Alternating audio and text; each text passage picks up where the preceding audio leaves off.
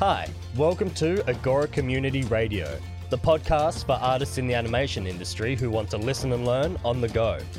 This episode is from our Q&A sessions, where David and Brent answer questions from the audience and also any questions from our social media followers. You can always head on over to our website agora.community to watch the full video, or if you just want to listen to what we think are the most interesting bits and pieces of these conversations, you can listen to the Agora Bytes clips on this channel. And now, sit back, relax, and enjoy this episode.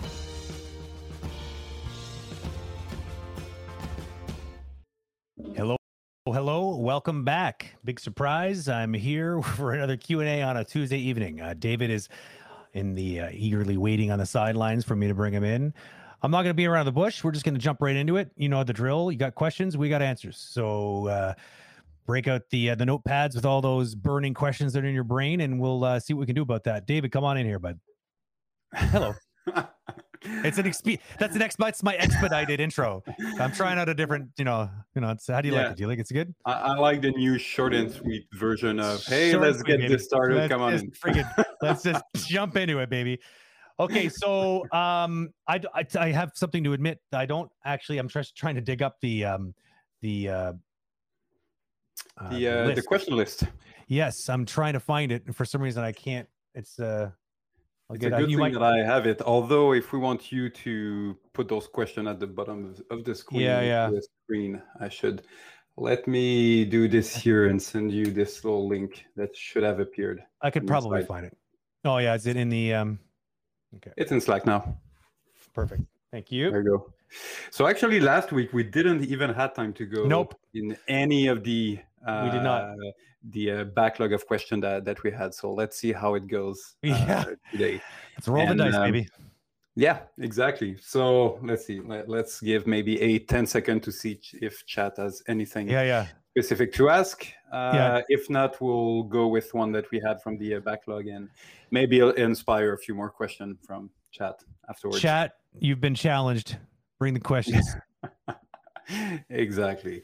All right. Actually, let's start with the first one. Do you have the list with you? I got it now. Yeah. Thanks for the link. All right. So I'll start with the first one we have above, which is, this is coming from chat from a previous stream, but I don't know who exactly. So it's an anonymous question. So, and it's pretty simple.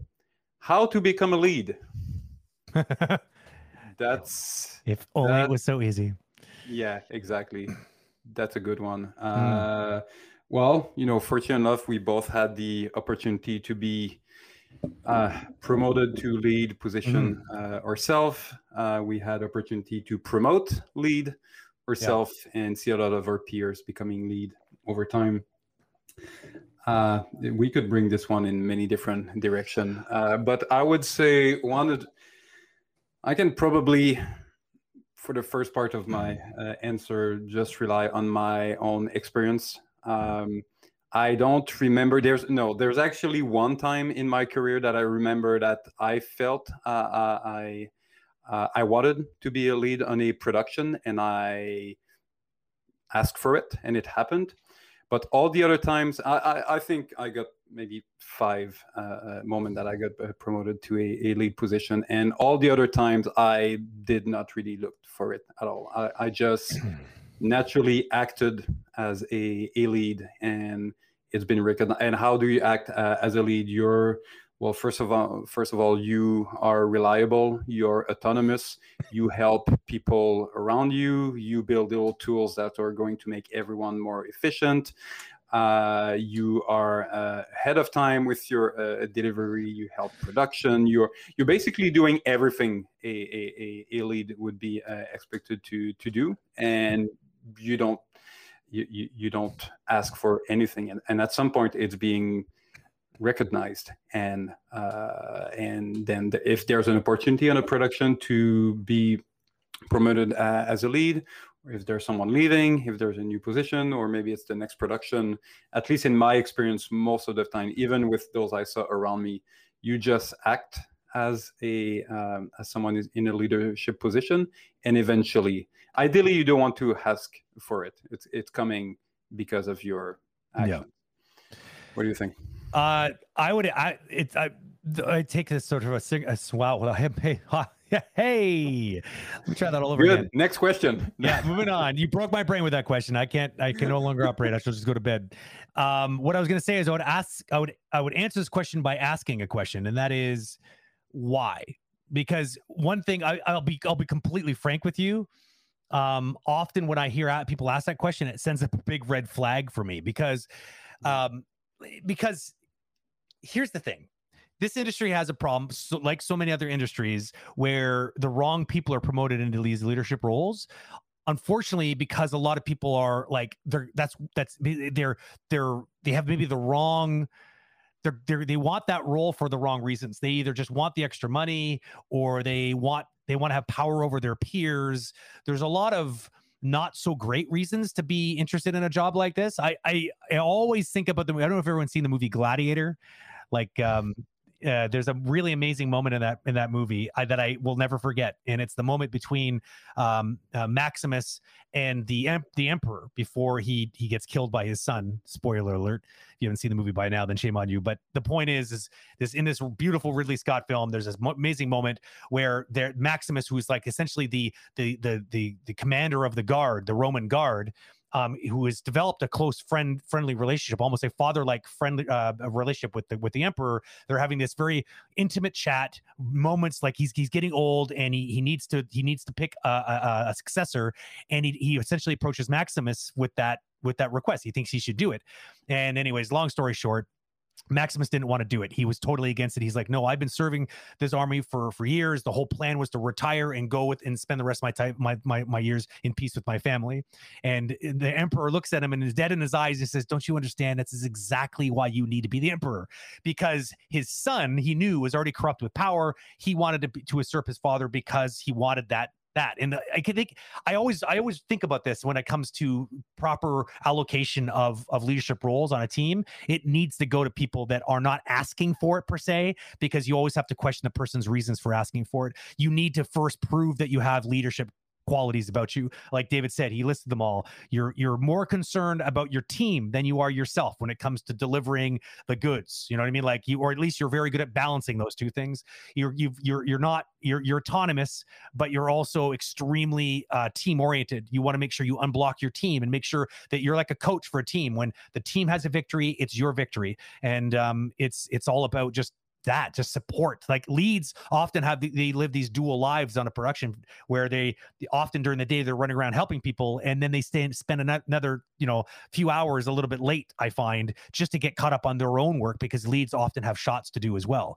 And so it can be a little bit of it's not an easy road. Lead is a very tricky position, because you're kind of between directorship and just being an animator, and you have to somehow be both of those things a little bit, half and half, and it could be a very challenging experience. So you need to be ready for it. So don't be hungry for it. Maybe if you're interested in that, if that sounds interesting to you, that you want to help your team around you, then start maybe just acting like one, and then hopefully you'll get recognized and someone's going to tap you one day. Yeah, I think I've definitely seen some people that had, or at least in my opinion, had a wrong view of what it was to be in a leadership position.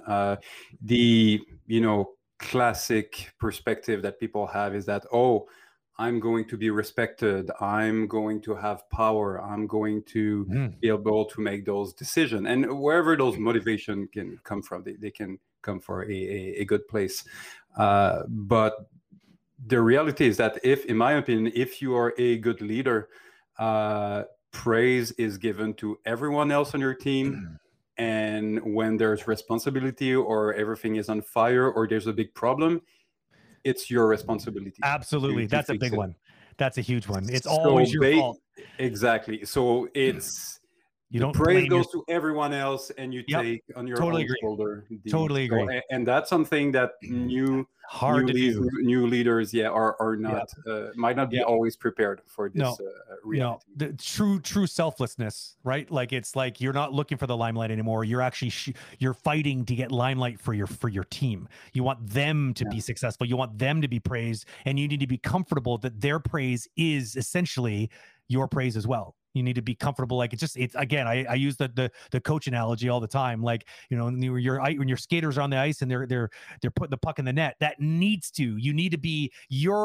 to you need to climatize to the idea that it feels as much your goal when that puck goes in there, because it is.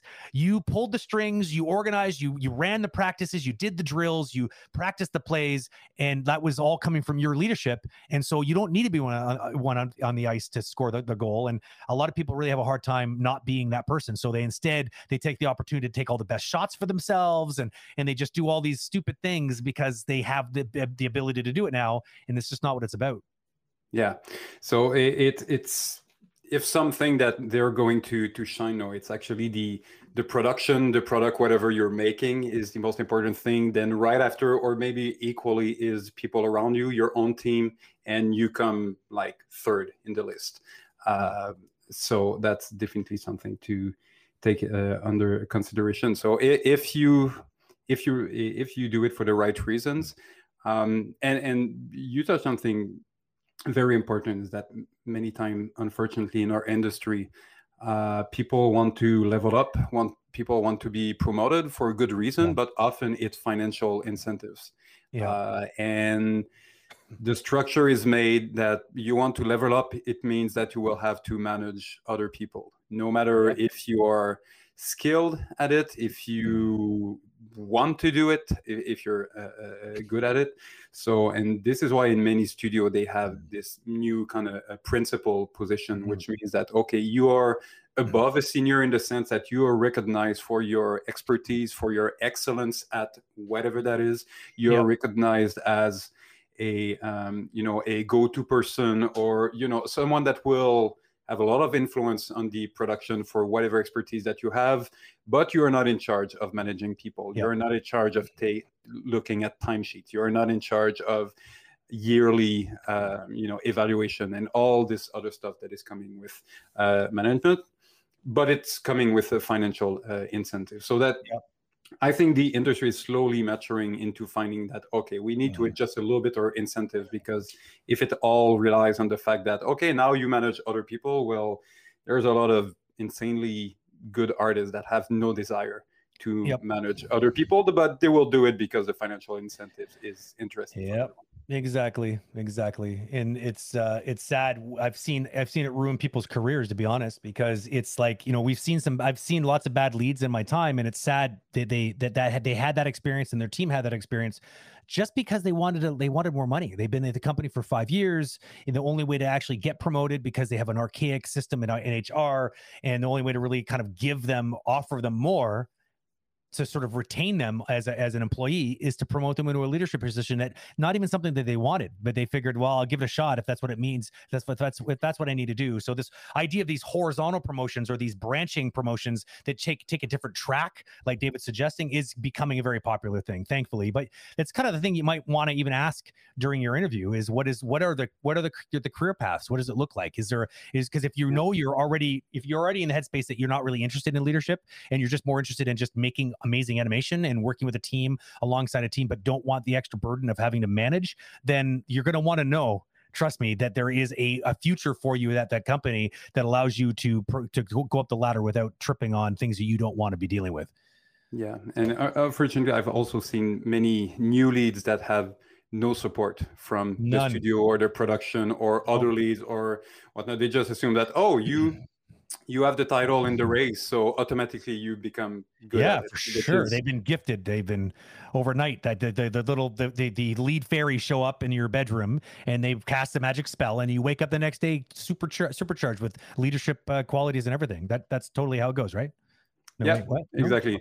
For all of the rest of humanity that lives in reality, that's usually not how it goes. So I would say to any new lead, at least look around for some support, because one day you might have to deal with someone that comes and is in a very tough personal situation that will start to cry, and you need to manage how you handle the pressure that is on their shoulders. That might be too much.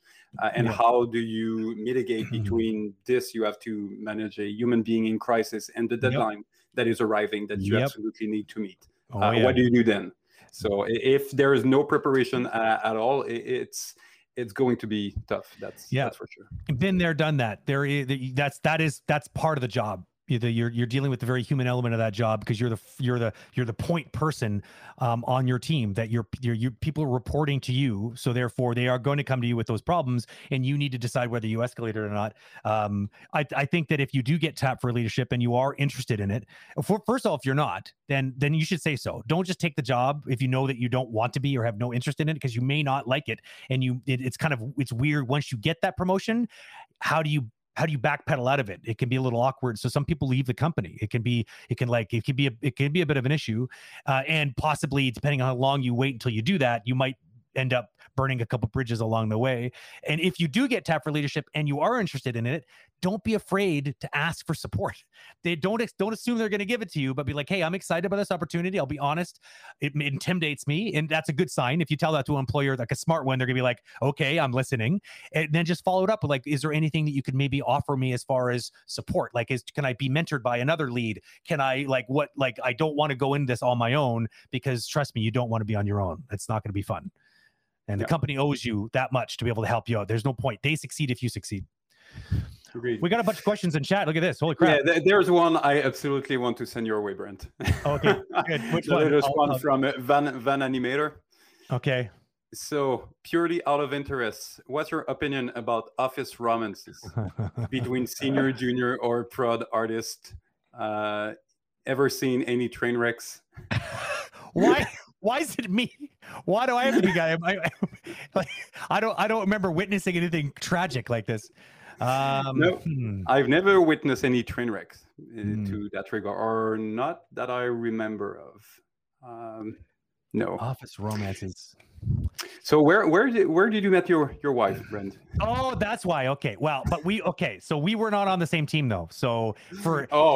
Yeah. Well, so Ubisoft is a gigantic place. It might as well be a country. So, we met on press tours, but yes, he's alluding to the fact that we met while we both worked at Ubisoft, which is true. But but it wasn't like an awkward thing where she was like my animator and I was her supervisor, or vice versa. So these kind of things can be tricky. So Pure Lighters, what is your opinion about it? I think my opinion is mixed. I am not the type of person who wants to get in the way of love or anything, right? If people like each other, they like each other. The problem is that productions can be pressure cookers. And if you are in a relationship and it's a failing relationship and there's already some tension there, it can get ugly. And I've seen it get kind of ugly from a distance. Luckily, it's never happened on my team before. But don't underestimate the power that is two people that are falling out of love, and how difficult that can be on the people around them if they can't keep it professional. So for me, like I'm usually like kind of guy who says, look, I like, don't ask, don't tell. I don't want to see it at work. Essentially, is what I usually suggest, is like be in love outside of work. You're working right now.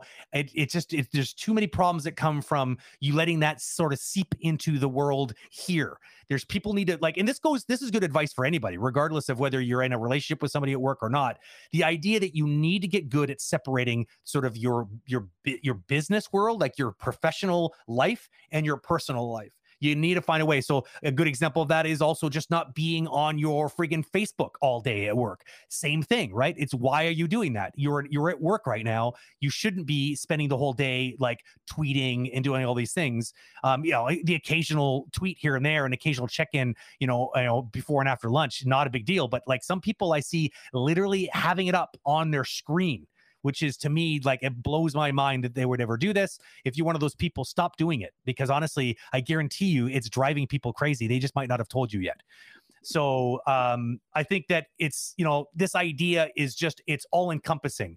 Keep it professional, people. Try to find a way. And if you could be in a relationship and it's like, it's so discreet that nobody even knows you're in a relationship, well, then you win, because that's the way it should be at work, as far as I'm concerned. I don't know. What are your thoughts? I mean, I've never witnessed I've witnessed, obviously couples that were working together, couples that were made during production, or people that just left each other. There was never really any drama, but for me, I would, to your point, I've seen like people that were friends at the beginning of a production that ended up, for whatever reason, whatever happened, they definitely were not friends anymore at the end of the production. Exactly. The other way around. Totally. Just keep it professional. All That's this it. personal stuff, whether you like or love someone, or whether Totally. you dislike or you're heartbroken or all that, try to leave it as much as you can at the door when you're going to work, because it can very easily become a distraction, and Very easily. you don't want gossiping to start on the production don't. floor, because that's just toxic, and it starts, and then you have those people that are on his side and those other on her side, and just keep it professional. Yeah, exactly. Like I said, I don't think it's not my place to say whether you should or should not. And I think the workplaces that have rules, like policies against it, I think are a little draconian, because I think what they're doing is that because they believe maybe they've been soured because of some bad experiences in the past, maybe, but maybe they don't trust that just by saying keep it professional, because some people don't know how to. That's the problem that's the problem with love, right? Is that people start losing themselves, and it's like they're drunk. They lose their inhibitions. They lack better judgment, and an otherwise relatively very professional person could suddenly succumb to just being like, because heartbroken people they're not operating at all cylinders, emotionally or mentally. It's just usually the case, generally speaking. So that's why you need to know yourself. And if you feel like you can't, then you should probably not, even as much as you want to, you should probably not date. I've even had people quit their company because they really wanted to start a relationship. So they actually looked for a different place to work so they could actually pursue a relationship because they felt it was inappropriate, or they felt it could lead to a bad place. And so that's, to me, is being super proactive and being very responsible and dealing with the consequences. You just can't have your cake and eat it too. Because the last thing you want, as David's saying, you don't want that to spill out into your professional life. And then suddenly, just because something went terribly wrong with a relationship, you're now being judged professionally for it. That you don't want. I mean, here's a quick anecdote for you. This is what I'll tell you. I didn't witness this firsthand, but at a company that will remain nameless, this goes to show you how perception and optics are a really powerful thing. And the fact I'm telling you all this story is exactly the point. So it happened at a big company. There was a big hostile takeover on a project. A person became producer on a project. They then pushed people off of that project out of their creative leadership positions. And then once almost pretty much a clean sweep was made, it was very passive aggressive. It was very weird. I was there for the beginning, but then I was like, I'm out, because a couple people I really respected just got ousted. And I'm like, why? About 2 to 3 weeks, no, maybe closer to a month after I left, I got word that the same producer then instated their boyfriend as the creative director on that project. Now, think of how that makes those two people look. Both people look like total nepotistic, like idiots that no one wants to work with. And all for what? For what reason? Even if this person was God's gift to whatever role they were playing, it won't matter, because anybody who takes that position in those kind of circumstances, they're not going to have the respect of the team, because they're going to be like, well, the producer just fired this person and then hired their boyfriend. Like, what the hell? Like, so there's a good example of situations that aren't even about breakups. It's about just optics and perceptions that can really haunt you for the rest of your professional career. So be smart, people. Keep it professional, like we said. Yeah, I don't know. I'm not sure as a studio, it's, again, to your point, it's their place to put some rigid rules about it, but I would trust the people to be responsible and professional about it. And if there's something that is totally out of line that makes everyone else uncomfortable or is creating a toxic environment, that's a case-by-case thing, because it can be about a relationship, but it can be about so many other things, and there is no special rule because it's a relationship. Well, in life is hard, right? We should all be wearing helmets, because there's a lot of things that can happen in your life that doesn't involve dating a coworker that maybe possibly goes wrong. Although the law of averages states that most relationships don't end up as long-term relationships, so you have to consider this too. There's a good chance the odds are stacked against you that this is probably not your soulmate. I hate to break it to you, because the law of averages sort of it seems to think otherwise, just based on how many relationships there are in total and how many of them turn into like substantial ones that continue. So, just keep this in mind. But like, you don't need the extra pressure. Like there are other things, people getting sick, people having deaths in the family. Like there are a lot of, and going back to the lead question, this is the kind of thing that you have to deal with. So the least you need is to also deal with the drama right there in front of you, like where two of your employees are now dysfunctional because they didn't keep it professional, Yep. So what's the next one? All right, let's go back to the backlog, just to go one sure. with chat and one in So the backlog. So we don't pull the last, so we don't do the repeat of last time. We're not answer any questions in the backlog. It's probably a good idea. Let's try to get at least two of the backlog. Okay, we can do that. Okay, the next one on leadership as well, from Christabella _99. Would you mind to share your experiences with how you lead your team? Okay, so this is related to the leadership again, but more personal experience of how we've done it. I would say, so if I try to think the first time I had the opportunity to lead a team, I was I was very cautious about it, because there are some people on the team that were definitely my senior that had more experience than I had. So I was basically looking at, guys, tell me what you need to be efficient and to be productive. I'm here. I'm the official person that's been put in charge by production, which means that I have a direct channel of communication with them. They will listen what I'm requesting. If we have concern, if it's this and that. So I'll be the voice of the team. So if I'm not going to tell you what to do, because you're here for a reason. Yeah. If I can help with advice or insights or whatnot, I will. But mainly, I'm here to make sure that I create an environment or a field that you will be able to kind of a little protective bubble that will allow you to do the best of the work that you can do. So that's kind of how I approached leadership in the first place, from a place of what I felt I needed to do, and also just being slightly uncomfortable to tell those other artists that I felt were at least as good as I was, if not better, how to do their job. Yeah. So I would say that would be my first main insight of how I handled that part of the job. Yeah, I think my experience was similar. I think that, but it's evolved over the years, which makes sense, because I mean, I was a lead, but now being a director, you're even more higher level. So it would need to evolve.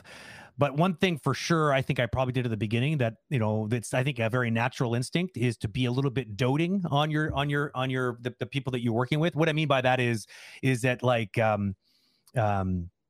trying to maybe overcoach a little bit, and, as opposed to really trying to build a space that allows them to take real true ownership of their own shots, and find a mechanism and a sort of a dialogue with your team that is really speaking at a very high level. There's an art form in this. I think I got better at it when I started directing actors on a performance floor.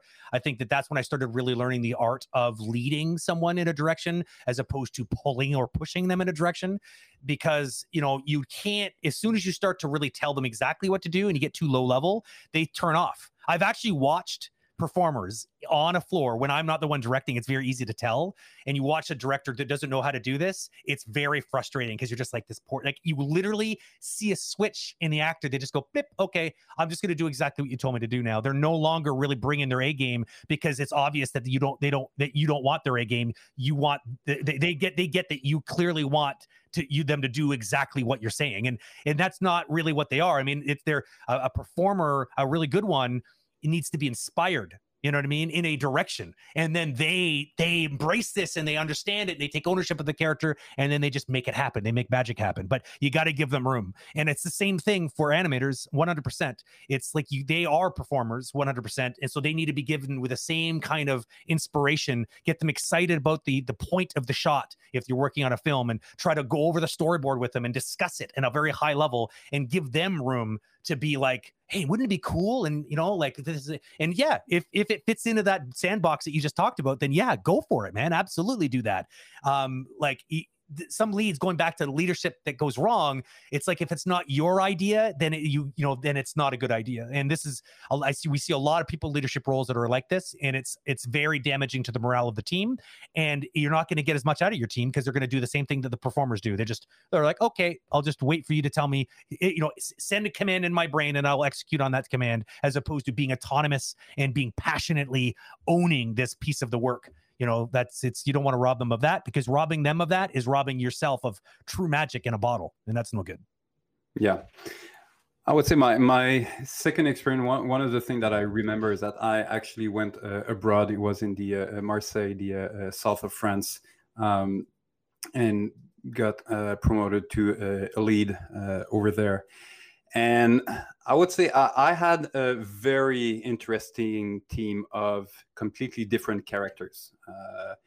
And that's when I learned that you need to adapt a little bit to everyone that is on your team. There are some people that need to be pushed, and there's others that you need to pull on the strides a little bit. There are some that can handle the pressure like there's no tomorrow, and there's others that are very sensitive and you have to be careful of. So to me, that's kind of a second level. Once you have the proper, guideline of main quality of how to lead people in general, then you start to be good at sizing every personality and how to pull their strings, because you can literally shut down people, or you can lose all of productivity, or the same thing on the other side if you're able to properly deal with them. I had some. And so, at first I kind of acted a little bit the same with everyone, and it was working for some, it was not working for others. And there's some that I realized that, okay, they do not have my level of energy. At 10 a.m., they don't have, they're not running at 200 miles per hour and ready to absorb 5 minutes of information nonstop. And I think that, well, I'm going to give all this information and they're set for the day. And for some people, I just confused the shit out of them because they were not in their prime time to just process all this information. Information's exactly. They started to bleed by the ears a little bit. And sometimes, you assume that if someone, says that it's okay, understand, you have to look at some cue of if are they really agreeing with what you said, or do they just say yes because you're the figure of authority, and it will be easier for them if they just pretend that they are agreeing. So if you're able to say, oh, I'm not sure that you agree with me on this one, what's on your mind, just open up the dialogue, and by opening up the dialogue you will get a lot of information that will allow you to kind of adjust course of how you are dealing with those different individuals. I have a couple of the quick points to kind of go off of what you just said. I think that's really genius advice. First of all, I think that idea, I don't think I've ever really acknowledged that that's something that I try to do, but it's true. This idea of you can't just have a template for dealing with your animators and apply that template an approach to everybody, because everyone is built completely differently, 100%. Some people are a bit more in the emotional spectrum, where other people are a bit more in the sort of the cerebral or analytical spectrum, and those different types. And there's a lot in between. You need to use different tactics, because the idea is it's not just about motivating them. It's also about making sure that the messaging is clear, right? The other thing I would say is that, it's important to, as democratic as you want to be as a leader, you still need to set your limits. And I think this can be done organically. Ideally, what I always try to do is I try to create an air of, look, I'm not always right. I'm definitely not always right. So you do not need to be scared to come at me with, hey, Brent, I think you're making a mistake. And just tell me. If you have a logical reason why you think I'm making a mistake, I will give you the benefit. Absolutely. And I will take the minute to really consider it. And if I don't have a logical rebuttal to that, then there's a very good chance where I'm going to adopt what you just said. And I will go out of my way to prove that a few times to make sure that people can trust in that. But at the same time, when people abuse that and they just throw temper tantrums to try to get their way, well, like that's not going to work out very, very well. I mean, a lot of leadership is a little bit of, it's a little bit of parenting. There's a little bit of that going on, and it's unavoidable.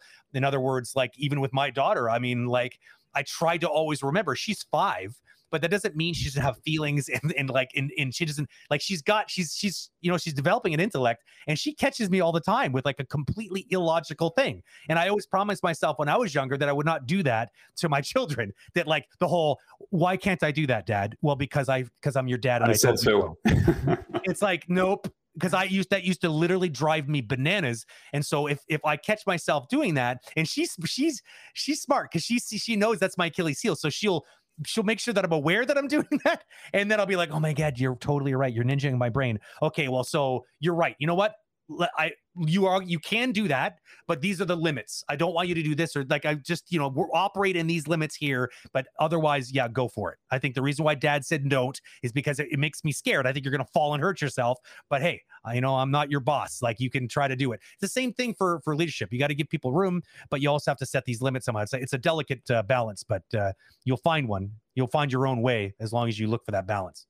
Yeah. Lastly, I would maybe say to be careful not to get your ego in the way. Too many people in leadership position kind of falsely assume that they need to be right about everything, and if not, they will be regarded as being incompetent.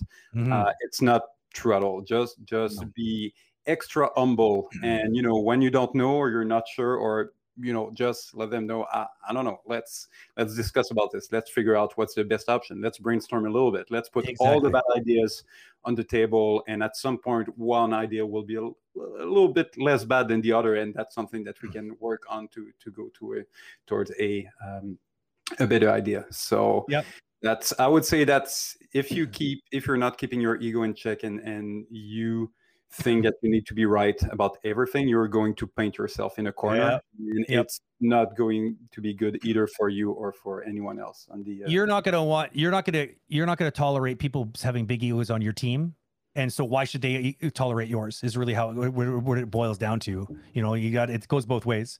Is people need to be, the only thing I can't tolerate on a team is people that don't have the project and the team first in their mind. If there's people that are trying to just it's all about them and their ego, well, that's where I start to draw the line very quickly. But it goes both ways. You got to make sure that you're not doing it and falling into that same trap. Yeah, and for me, it's important with any relationship that you have. But why maybe do we put that much emphasis on leadership position in our own industry is that we're not just putting cogs on a treadmill. We are, we need motivation and inspiration on the daily basis, and those two things are very difficult to obtain at a big scale. So yeah, you need your team to be on board, to be engaged, to be motivated, inspired, and those are just a few guidelines that will help to get there. Totally. You need to have their back, and they need to have yours at the end of the day. Yeah. Okay, where's the next one coming from? The backlog or the chat? Let's go with chat. Okay. Yeah. So what do we have here? We have a couple at the bottom. I don't know. I'll let you pick one this time. Okay. Since I throwed you a curveball. Yeah, thanks for that. That was really great.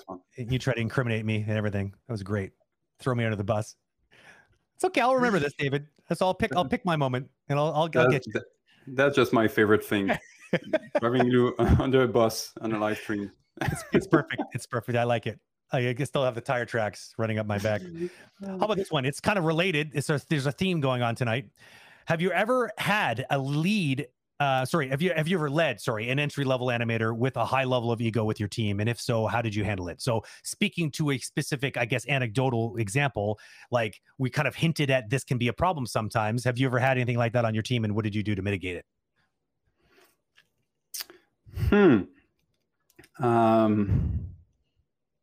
I have definitely had to deal with it. Yeah, I'm lagging because I don't remember that I had any one that I had. I've had to lead a lot of different personalities, and some of them were, were very different. But a high level of ego, I'll let you go with your example, because I cannot remember one from my personal experience. Sounds good. The thing that David's leaving out, and the reason why this doesn't compute in his brain, is because the truth is, the unspoken truth on the production floor is you don't screw with David. So if you have an ego, you hide it deep within the inner sanctum of your soul, and don't let him see it, because he's going to come for you in the night. Just don't screw with David. That's the thing. I'm just kidding. I want that T-shirt. Yeah, that would be a perfect shirt to wear as like just a lead walking around. Don't let me see your ego. I will eat you for lunch. Okay, so I think I've had a couple of these kind of scenarios. They can be tricky. There's, there are different types of, like, again, there's so many different types of people, and artists tend to be, ironically, commercial artists should not be. They should always strive to not be egotistical, because it never ends well. It's always going to end in tears. But some people have managed to somehow find a way of working on teams with maybe soft leadership that have let them get away with having a big ego, because maybe because they're really talented, or maybe because I don't know, who knows, but like for whatever reason, sometimes you will, like, we all know these people. And like, I'm going to start telling stories and anecdotes, and I think David's going to start jogging his memory. But I think we've seen, we like you when you work at a place, and if you're in the leadership sort of echelon, then very quickly it's the talk, like leads talk to one another, right? As we have to, because we have to share notes, especially between projects. When people shift from a project to another project, that's usually when people start taking notes, right? Because they want to make sure that they're bringing people onto the team that are going to be, fitting in well chemically with the team. And so, you're going to see a correlation between people that are very talented that get away with more than their peers would. And this happens all the time. And it's a natural sort of thing that happens, because at the end of the day, there's been some math, there's been some calculations that the person is bringing more to the team. Maybe it's because they're really efficient, and they can get work done quickly, and the work is of high caliber. And so you tolerate maybe a little bit more of their trespasses, than maybe someone who's a bit weaker, where they would have been like, right away, you would have brought them aside going like, sorry, man, but like, you got to stop. And I honestly, my way of dealing with people like this is I do not allow myself to get passive aggressive and get sucked into that little game. I just have a very honest conversation with them. I just have a not a charged conversation, a friendly conversation. And as a matter of fact, I do it in a way that sort of celebrates who they are. And like, I sort of talk about some of their maybe shortcomings in a positive light. Like, in other words, I try to sort of express to them that I believe that a lot of what they have to offer, if directed properly, can actually benefit themselves and the team, because I believe that sometimes all these people need is some proper guidance. Luckily, I've only had probably one experience in my entire career where that didn't go down very well. And that went, but this person I really believe has some legitimate personality disorders. Like, it was like they threw like quite literally a full-on temper tantrum on the production floor. I had to pull them aside because they were making a scene, and I brought them into a room, and I'm like, dude, just talk to me. Like, what's going on? And they thought that every attempt that I made, it was like I was patronizing them. And I'm just like, wow, like, you have to understand right now. And I'm going to cut right to the point here. The way you're talking to me right now, 9 supervisors out of 10 would have had you escorted out of the building. I'm not kidding. Like, there's no way I would sit here and take this. Most people wouldn't. I'm going to give you the benefit of the doubt, because I can see you're going through a crisis right now, and I'm not here. I'm not your enemy. To believe it or not, I'm actually not at all. But like, it just seemed like whatever I said was being twisted into some sort of weird delusional fantasy that I was actually out to get them. And trust me, anybody who knows me, I'm not out to get anybody. And so I don't have the time, I don't think, to go out for anybody. And so that was a difficult scenario, because I was able to disarm that particular scenario. And to what led to that was me giving feedback that they didn't agree with. And they just didn't agree with it. And I'm like, okay, that's fine. You don't agree with it, but I'm trying to tell you why these things are important. Do you register that these things are important? Yes or no? Not really getting a real logical rebuttal. Okay. But like, you see where this leaves me? It leaves me in like, I'm the director here. I need to get it done in a certain way. I have a high level perspective on this. You have to trust me. If you don't trust me, then you shouldn't be on my team. No offense. And like, you know where the door is. Like, no offense. I'm not firing you. Like, but like, if you really can't be compatible with me, then why stick around?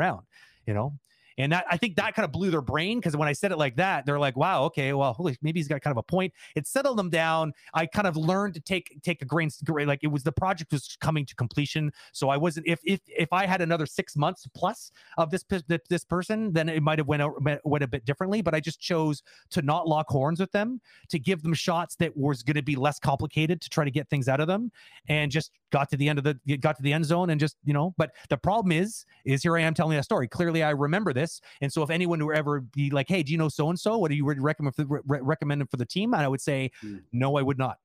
No, I would not. Because unless you're willing to deal with the kind of drama that I dealt with, unless he's on some sort of medication, or unless he's found God or something to be able to bring some peace into his heart, then you're going to have an extra challenge on your hand for sure. Yeah. So I don't know if that answers your question, but yeah, I would say on my side, I've definitely dealt with big ego on my team. They were not necessarily entry level. They were very senior people, but each time it's, those that acted in a way that made the others, or even myself, feel like, oh my God, their ego are so inflated.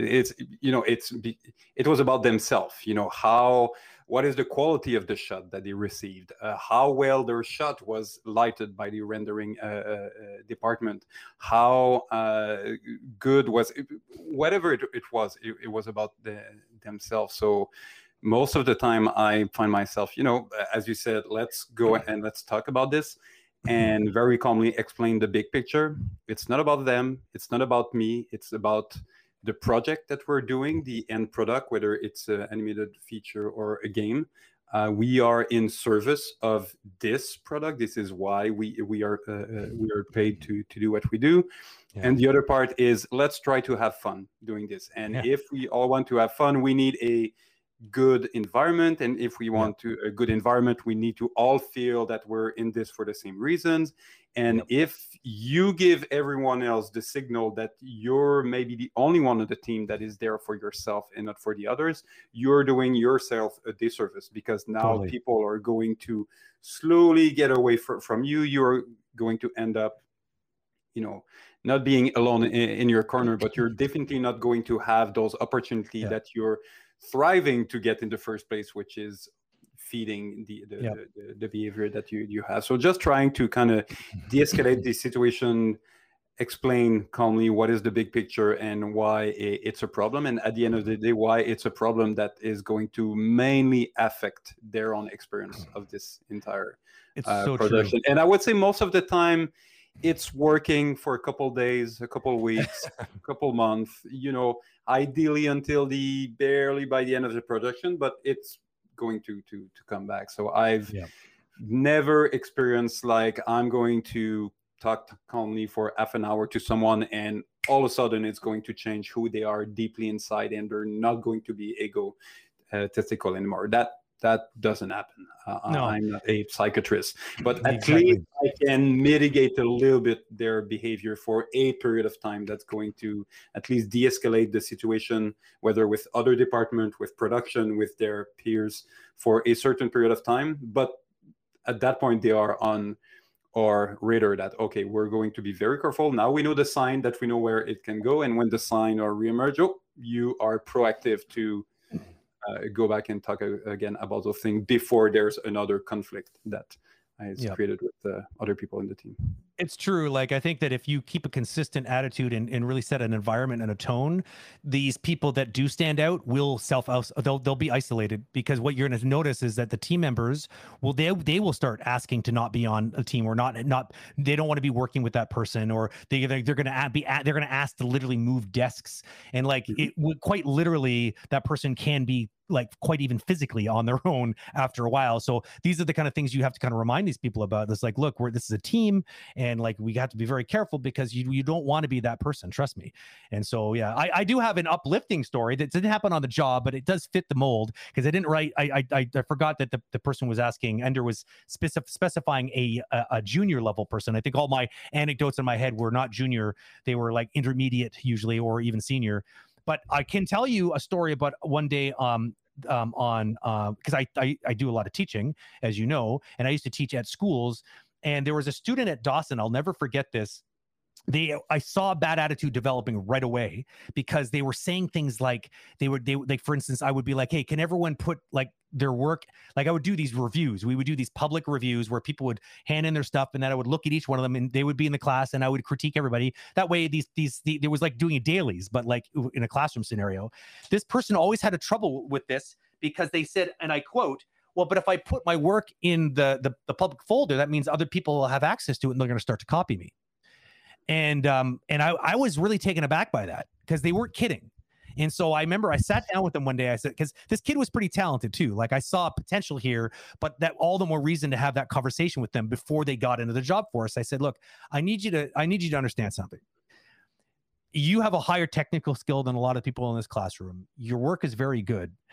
I want you to instead of feeling like that gives you an edge and that you want to keep that edge, I would love nothing more than to see you use that to help the people around you. Don't hold it and keep it like it's like a secret weapon, because I can tell you this right now. People that act like this often don't get picked for the job, no matter how good they are, especially if they find out they have a bad attitude.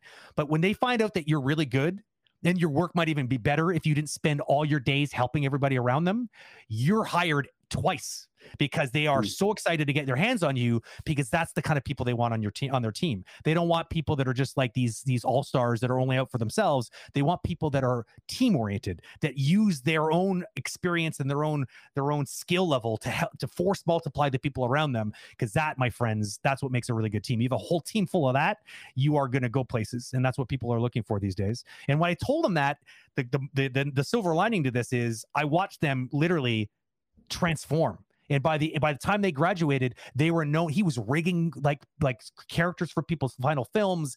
He was like always offering help, like doing Python scripting. It was ridiculous, because it really clicked. It sunk in what I said to them. It was so profound that they realized, holy, I totally get that. That makes a lot of sense. So it may not be who they were naturally. They might have been, and they probably still are naturally, a little bit anxious about, like, the fear of getting left out or the fear of losing some sort of edge. But they use that fear and redirected that into an energy that was positive, and he ended up getting a really, really good job, because that attitude really, like, people were singing his praises by the end of the school year, because they're just like, they couldn't say enough good things about this person because of all the help that he had offered.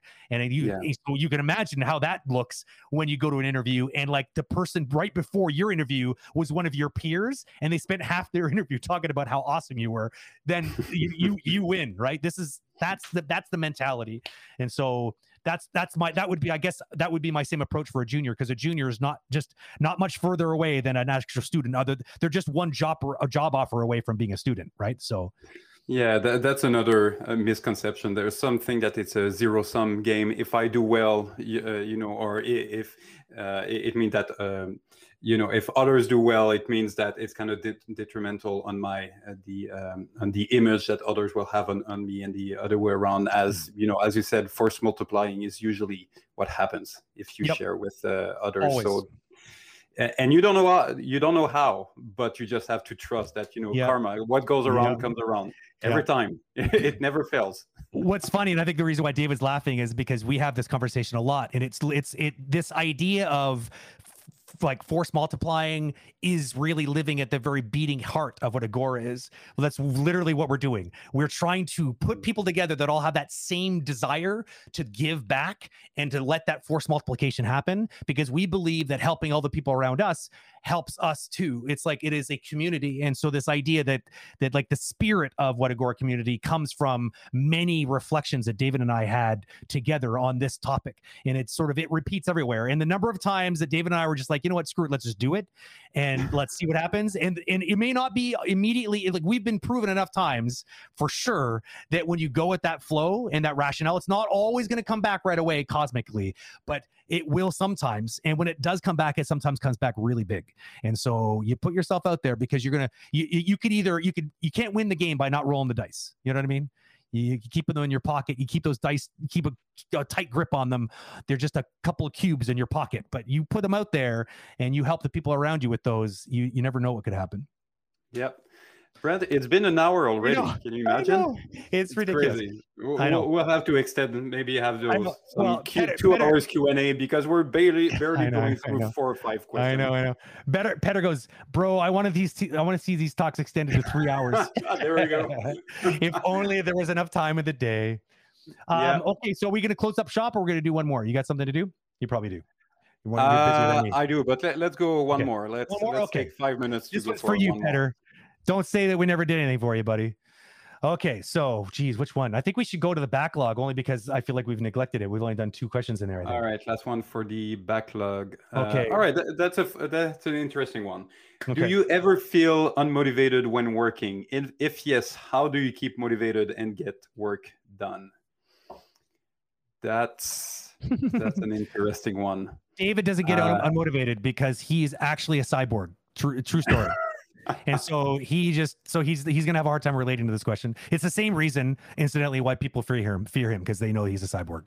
So I don't know. I'm gonna be very curious to listen to your answer, David. I don't know. The first thing I have in mind, I used to start my day pretty slow. I don't want to say I was by default demotivated by the beginning of the day, but it used to take me some time, and maybe by 10, 11, I would start to get my groove. So I kind of completely changed my schedule in the past year, waking up super early, coffee, meditation, training, shower, journaling a little bit, helping with the kids with their lunch. And when I get to 7:30, 8 a.m., I have, endorphin, dopamine, caffeine, often my second espresso, and I'm just unstoppable at least for 3 hours. So I would say get your chemicals right. That's funny. Sometimes just a little run or some inspirational video or any. There's everyone has their own hack that they can find to get to this place where they feel or at least they have the natural chemicals to be motivated. So I would say that's kind of my morning hack routine to get motivated. Other than that, did I often get motivated?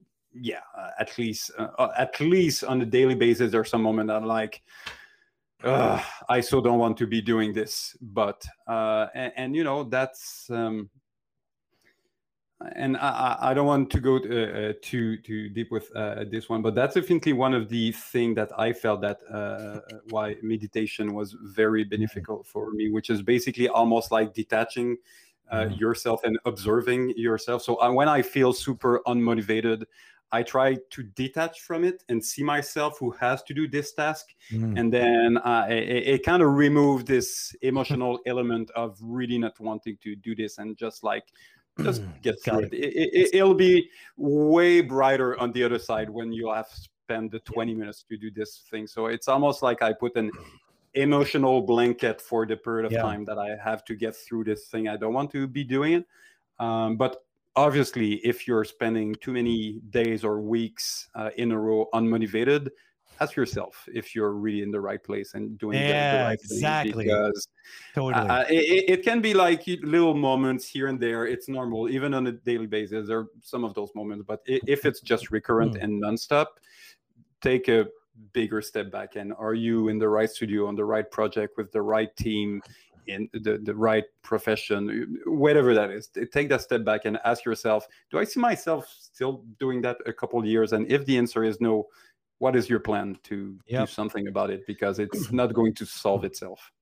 That's bombshell advice right there. I think the you need to always be willing to ask that question, because there's a big difference between, temporary setbacks of motivation, which is going to happen all the time, because there's no job out there that there's not these mundane tasks or, tasks that stress you out or whatever. I think that the thing you need to do is you need to learn more about yourself. I think David's mechanism to deal with this is the meditation, which allows him to gain better perspective on the true situation, removing the emotional part out and being like, oh, okay, well, that's just a dude who loves doing this stuff, but this one thing here he kind of hates doing, but it's, it's a means to an end. And once he's done, he's going to get to the juicy stuff that he really likes. So yeah, okay, let me go back in and repossess that person and then make sure that I get through it because I can now see from up here, so that's an interesting way to do it, I think. But I think at the end of the day, it's knowing yourself. You know what I mean? Like there's a difference. Like, do you know, can you recognize that the feeling you're having right now is a dread in general of the place you're at? Are you feeling like this more often than you're feeling positive? Then yeah, maybe it's time to consider maybe a different place, a different career even. Like I see people that ignore that little voice in their head for like tens of years and they're miserable for like a greater part of their life until then they realize, maybe even after a nervous breakdown, that holy crap, why was I doing this job for so long? I hated that job. It's like, it's just not worth it. Life is way too short to sit there doing something that you don't like doing. Like, honest to God, especially in this business where it should be fun. And if it's not, then you're doing it wrong. So the other thing I would say is for those momentary ones, to not get freaked out by them because it's normal. Like, and you just have a bad day. Maybe you're just extra tired that day. And just like, you have a hard time wrapping your head around like planning. I cannot stomach planning if I've had no sleep. It's just like I have too much of a squirrel brain and I just can't stay focused long enough to be able to do it. So what I say to those kind of situations is there's always a bunch of tasks that are really like it's the same primal part of your brain that likes playing those sort of clicker games, like on an iPhone where it's just like it's a lot of just tapping buttons, it's like really brainless. Like I'd say like the what do you call it? What's this thing called again? Machine? Yeah, it's like a slot machine. Exactly. Same thing. It's just the mechanism just going brrr and waiting, brrr and waiting. It's like, this is mindless, but somehow it's fun. And we do this because it's just, so I like to try to recognize quickly on a job at hand what those things are. And whenever I'm feeling unmotivated, just do those things because you could be productive.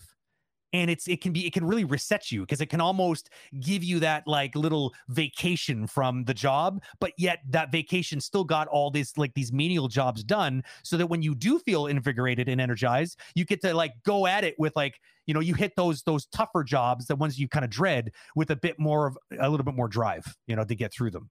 That would be my advice.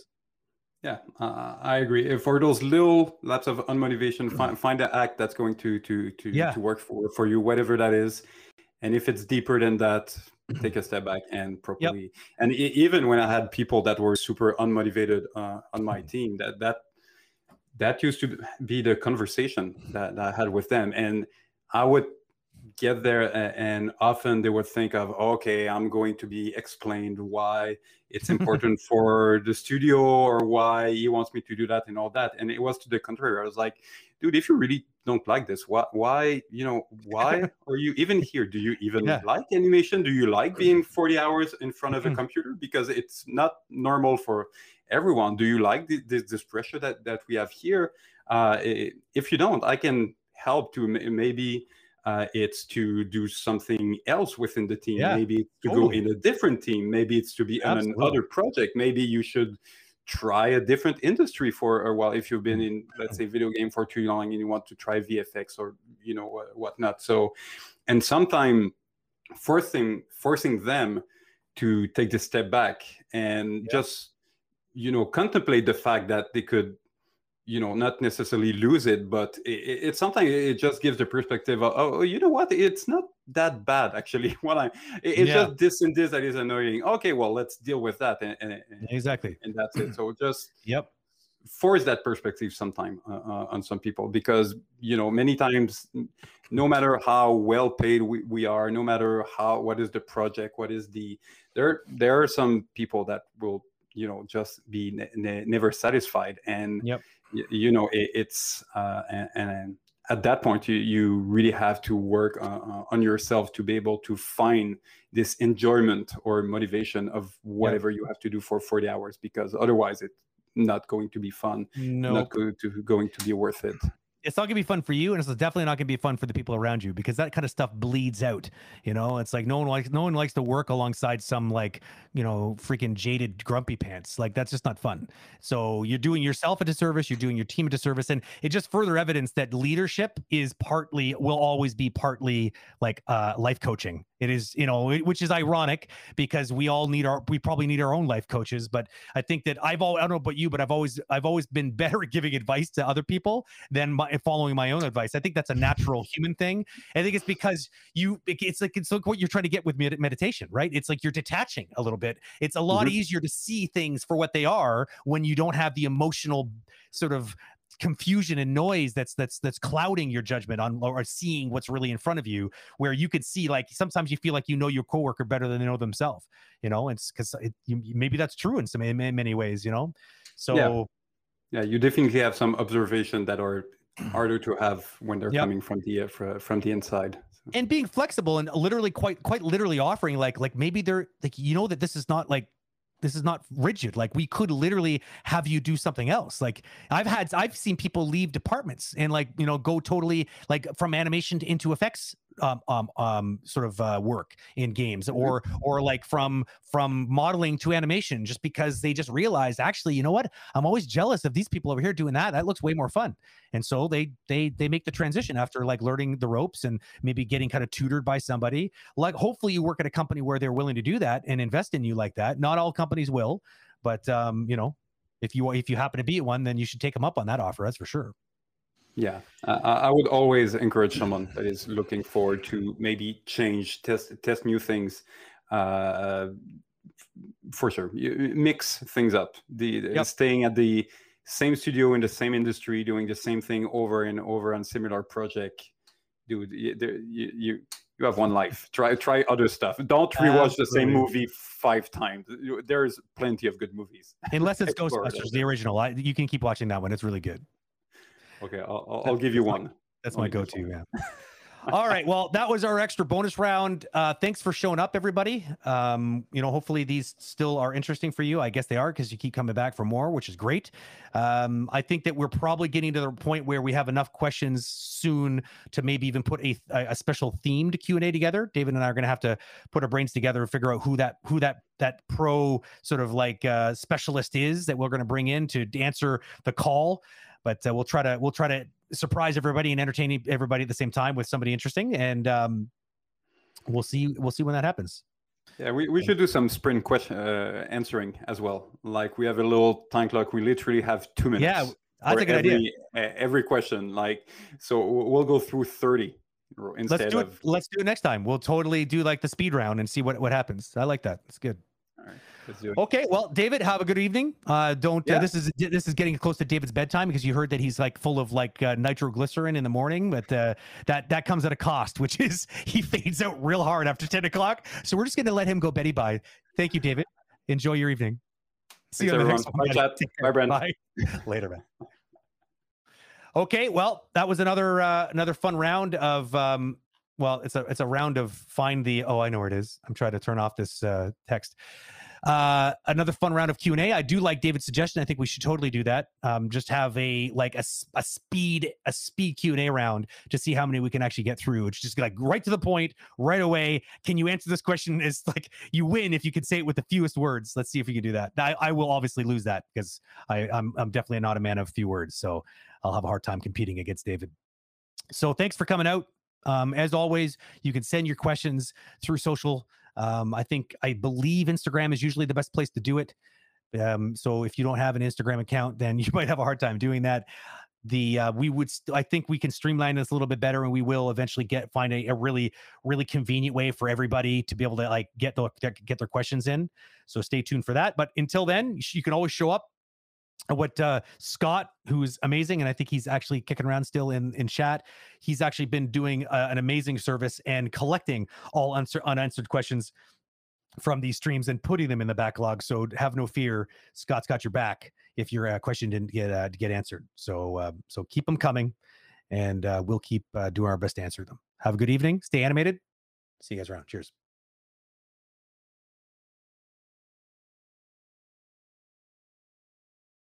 Wait a minute. Take 2. I forgot to say something. Tomorrow, don't forget to tune in tomorrow at 3 p.m. Jalil Sadil. I can never say his name properly. Jalil Sadul. I think I'm saying it right. He is going to be on, and I'm just make sure I think it's at 3 o'clock. Let me just double check here. Pretty sure. It's funny because I was just going back and forth with Scott on this, and he was dealing with time zones, and now I think he's got me all spun around. Yeah, okay, definitely Jaleel Sadul, 3:00. He's the co-founder and the CEO of Steamroller Studio. If you don't know what that is, you should definitely check it out before the actual stream. But he was the person that we kept riffing on when we had a chat with Manny, because Manny knows him, David knows him, and he's got a very interesting story. The arc to his story and how Steamroller came about is definitely worth tuning in to listen to, because it took a lot of very interesting turns.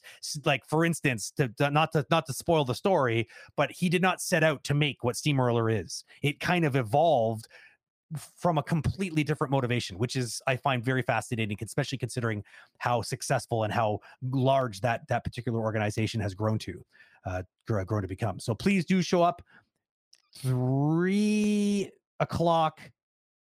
tomorrow Eastern Standard in the afternoon, and we'll have that chat with him, David and I. Okay, so hopefully I'll see you some of there. So sorry, hopefully, man, I just can't talk tonight. Maybe I need to go to bed too. Hopefully I'll see some of you at that stream tomorrow. And if not, I'll see you at the next one. Have a good one. Cheers. Thanks for listening to this episode. We hope you got a lot out of it. Agora Community is a free resource for artists in the animation, visual effects and gaming industries, providing daily educational material, free rigs and assets.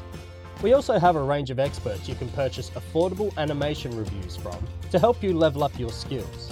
You can check it all out at agora.community. Don't forget to follow us on Instagram, Facebook, Twitter and LinkedIn for updates on upcoming conversations and free animation quick tips. So, until next time, stay tuned and stay animated.